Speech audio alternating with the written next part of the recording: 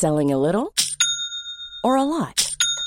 Shopify helps you do your thing however you cha-ching. Shopify is the global commerce platform that helps you sell at every stage of your business. From the launch your online shop stage to the first real-life store stage, all the way to the did we just hit a million orders stage. Shopify is there to help you grow. Shopify helps you turn browsers into buyers with the internet's best converting checkout. 36% better on average compared to other leading commerce platforms. Because businesses that grow, grow with Shopify. Get a $1 per month trial period at shopify.com/work. Shopify.com/work. Burrow is a furniture company known for timeless design and thoughtful construction, and free shipping, and that extends to their outdoor collection. Their outdoor furniture is built to withstand the elements, featuring rust-proof stainless steel hardware, weather-ready teak, and quick-dry foam cushions.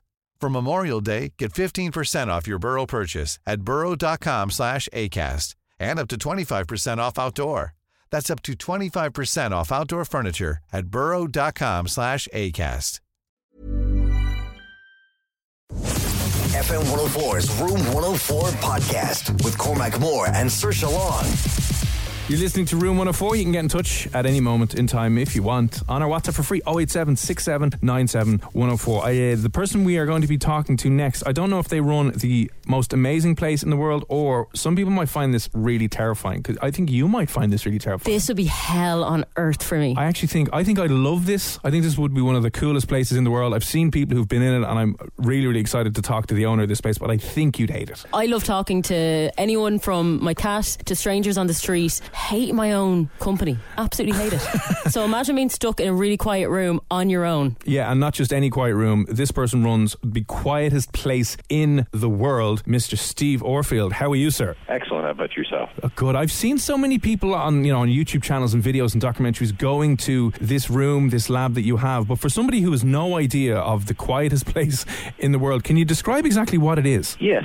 The room is part of a federally accredited acoustical lab, and acoustical labs have two kinds of rooms. They have a very dead room and a very live set of rooms. And the live rooms are called reverberation chambers, and the extremely dead rooms are called anechoic chambers. So in the United States, our anechoic chamber is the only accredited one in a public laboratory. So if you want to go to an anechoic chamber in the United States, this is the only place you can go, because all the others are in private corporate use. And what an anechoic chamber is it's a room that's close to 100% sound absorbent in the frequencies in which we're measuring. So our anechoic chamber is rated from 100 hertz on the low end to 20,000 hertz on the high end. And within that frequency range, we have to prove to the federal government that its absorption is near perfect. Why do you want to even create this kind of a room? Well, the room is used typically for standardized testing. So, for example, we do lots of testing for the medical products field, people like Medtronic and others, and they have medical systems that are used in patient rooms, that are used in operating rooms and other things, and they want them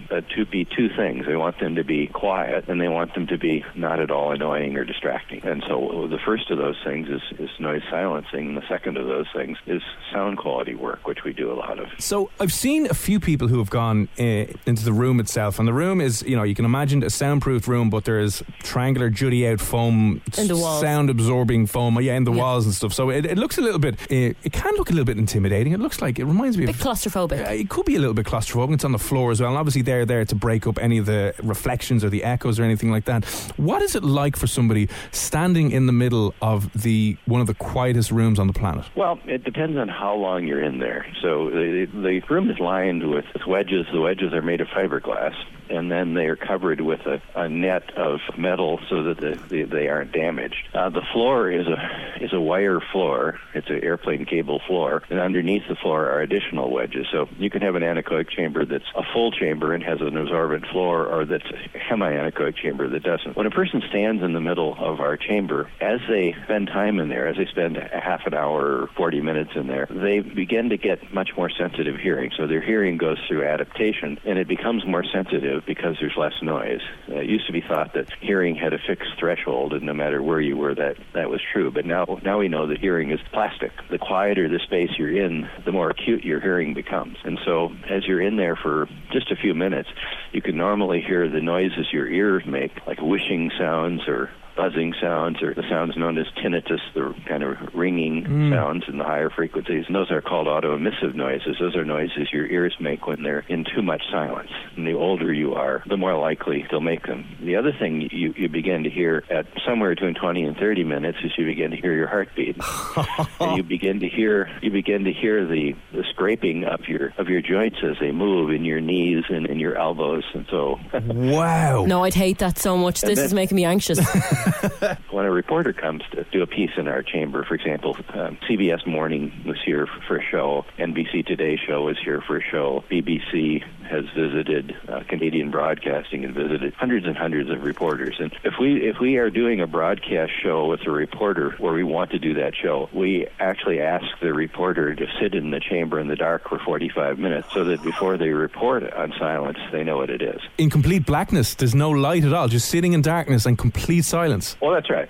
Because if you get the lights on in the chamber, then you're much more oriented because you can see where you are and whatever. If the light's off, then your two main senses have been blanked out and you become disoriented. But that's really funny that you say to experience what a quiet room is, because, you know, if we went to a quiet room, it could be a room where the birds are chirping outside or you can hear ticking of a clock, you know, so it's not actually... But the buzz of the lights even, you know what I mean? You can hear the fluorescent lights and tubes going. Do you start hallucinating after a while then? Well, everyone moves into hallucinations when their senses are deprived, and so after a given period of time in the dark, you'll start to see, you know, colors moving across your visual system, which will be your visual cortex creating a signal because there isn't any signal. You'll start to hear more sounds that are created by your auditory system because your auditory system is deprived of sound. So NASA uses these chambers, and they use them to train astronauts. So they take astronauts, put them in spacesuits, and they float them in saltwater tanks within these kinds of chambers, and they wait until they go into hallucinations, and they evaluate that, because in that kind of a condition, much like in space, you are going to have hallucinations. And the question is, can you continue to operate through your hallucinations? In other words, can you push them aside and accept them for what they are and move on and do your work? And most people cannot. I was just going to say, does it take great brain power to be able to do that? Because I know I would get so freaked out that I'd have to get out of the room immediately. I think in some way it's the opposite. It's that if you're an introspective person and you wonder about a lot of things, an anechoic chamber may bother you. If you're just a happy-go-lucky person and you don't think too much about too much, then it doesn't bother you very much at all. And that's why when we pick people to become astronauts or we pick people to become submariners, we have to pick people who are not normal. Oh. We have to pick people who are not overcome by claustrophobia, for example. If you're a submariner, you have to be kind of a person who can sleep in a bunk with somebody 6 inches above you, and you can be perfectly happy not seeing daylight for 6 months at a time. What are the reactions of some people, like the range reactions of some people who've come out of that 45 minutes in complete silence and complete darkness? Like, what have they told you about their experience? Well, their eyes are dilated and they're sort of in wonder about their experience. In other words, they explain that it's an amazing experience and that they started out listening for sounds and they ended up listening to themselves. And so some of them find it interesting, some of them find it curious, and some of them don't like it at all. I mean, we had one Italian reporter for the Italian Rolling Stone who came into our chamber and was going to spend 45 minutes in the dark, and from the time we closed the door, in less than 10 seconds he was out. 10 seconds? It was like, nah, you're all right, see you later, bye-bye now. That would be me. Yeah. No, because we explain to people, first of all, we don't latch the door when people are inside there because we don't want them to have trouble getting out, and if they hollered, we'd never hear them. So we make sure that imagine that. We make sure that they have a cell phone where they... Oh no, that's horrible. We make sure they have a cell phone so they can turn on a light.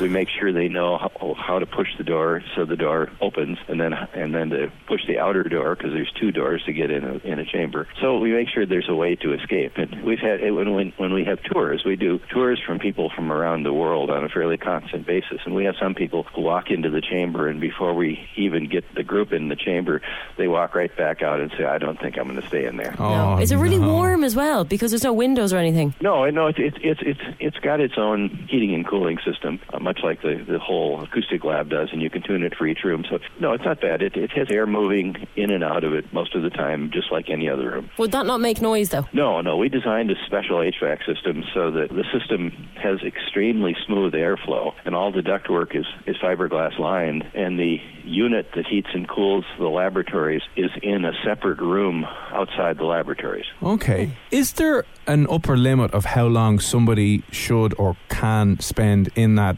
dark room? I don't know that because we haven't gone through that challenge. We tried to get Guinness to support a sort of a contest to see how long people could stay, but Guinness frowned on that because they thought it might be causing harm to some people. We've actually started something which we call the Orfield Challenge, which is just simply sponsored by us, and it gives people an opportunity to stay in for hours at a time if they want, as long as they're willing to pay for it.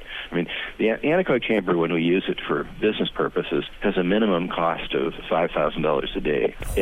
And so, yeah, and it's $1 million chamber, and we're testing with millions of dollars for the test gear, and so it's like an operating room. It's an extremely high-level investment. And so people have an opportunity to stay in there for multiple hours at a cost of about $600 an hour. So what's the longest someone has stayed? The longest someone has stayed so far is an hour. But we just started this, and we just put it on our website, and so we expect we'll get some really interesting cases. And we get emails from all over the world on a constant basis, and for example, we got a number of them from middle of Europe, where I think maybe Czechoslovakia, where some guy had sent us a note, and he said, "I'm absolutely certain I can break your record," because he read the Daily Mail and he thought there was a record, which there isn't. And he said, "If you send me a visa and an airplane ticket, he'll do it, and some money to go shopping, I'll come over and break your record."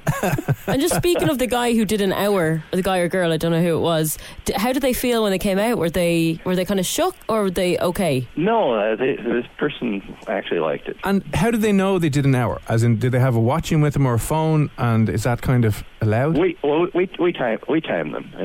When you're in the anechoic chamber, we don't want you to be seeing anything, and we don't want you to be hearing anything. So we had one reporter who went in the anechoic chamber and dictated her story while she was in the anechoic chamber, and she came out and she said, "Well, I really never heard my heart," and whatever. And I said, "What were you doing in there?" And she says, "I was dictating my story." And I said, "Well, the fact that you were dictating your story means that your ears weren't getting more sensitive, and you missed the whole experience." I can see a massive benefit in, it seems like a shut-off chamber. We're on our phones 24/7, and there's constant stimulus 24/7. I imagine the hardest thing for some people is to go in and do absolutely nothing, see nothing, and hear nothing for even 10 minutes. It's kind of like, oh God. I wonder, would you fall asleep easier? Some people have fallen asleep in the chamber. It's a peaceful. If you don't have much artifact of loud noises in your ears, if you don't have tinnitus, you don't have other things you hear, and you're not noticing your body too loud.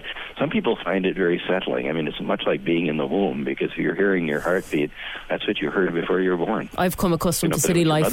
I couldn't sleep in silence. If there was no cars, driving by or people shouting outside, I can't sleep. God, Steve, you could nearly run some sort of cult and give people a rebirth. You leave them in there for an hour and bring them out and go, "You've been reborn again into the world." Yeah.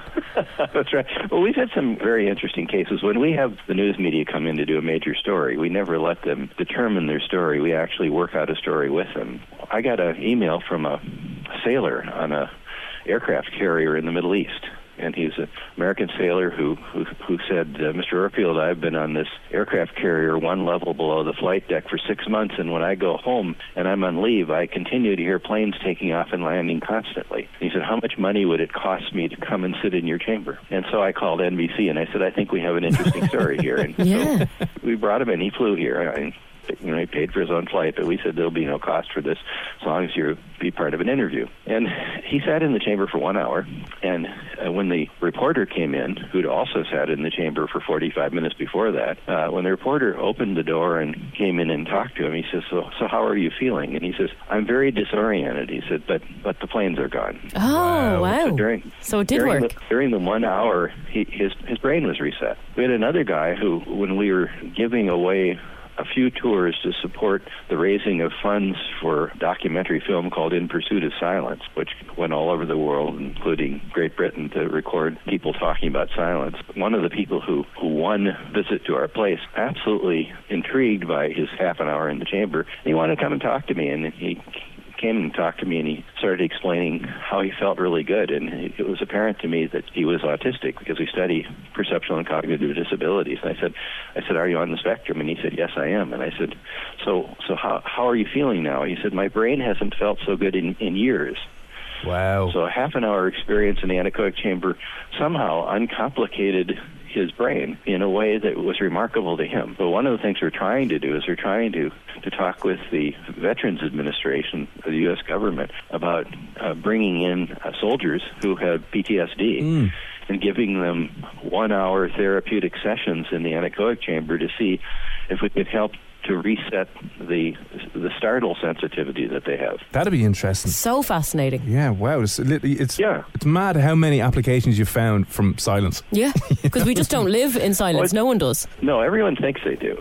And everyone thinks that silence doesn't include them, but silence includes them at an incredible level. And people who aren't comfortable hearing their bodies function are not comfortable in silence. Doctors prescribe something called forest bathing, where when a Japanese worker, male or female, is oversensitized and highly stressed, they prescribe spending an hour or two in the woods, just walking around for a couple times a week. And that's considered a formal therapy. But when they're out in the woods, they're gently hearing lots of things. They're gently seeing lots of things. It's low-level stimulus, which we seem to like a lot. And it's low-level stimulus in all the areas of human sensation, which we like a lot. But it's nowhere near the kind of silence you'd have in a chamber. No, I can't imagine. Steve, this has been a fascinating conversation. If somebody maybe is heading over that neck of the woods in the next while, what's your website that people can have a look at the chamber and get a little bit more info on it? Yeah, it's orfieldlabs.com. So it's ORFIELD labs, LABS.com. Well, lovely. Well, we will share that out this evening from FM 104's channels as well, because I would absolutely love to go over and try it. So if I'm ever over in that neck of the woods, I'll be stopping by for a tour. But you're on your own. I'm on my own. Saoirse won't be joining us, unfortunately. But Steve Orfield from Orfield Labs, thanks a million for speaking to us this evening. Delighted. Cool fact, a crocodile can't stick out its tongue. Also, you can get health insurance for a month or just under a year in some states. United Healthcare short-term insurance plans, underwritten by Golden Rule Insurance Company, offer flexible, budget-friendly coverage for you. Learn more at uh1.com.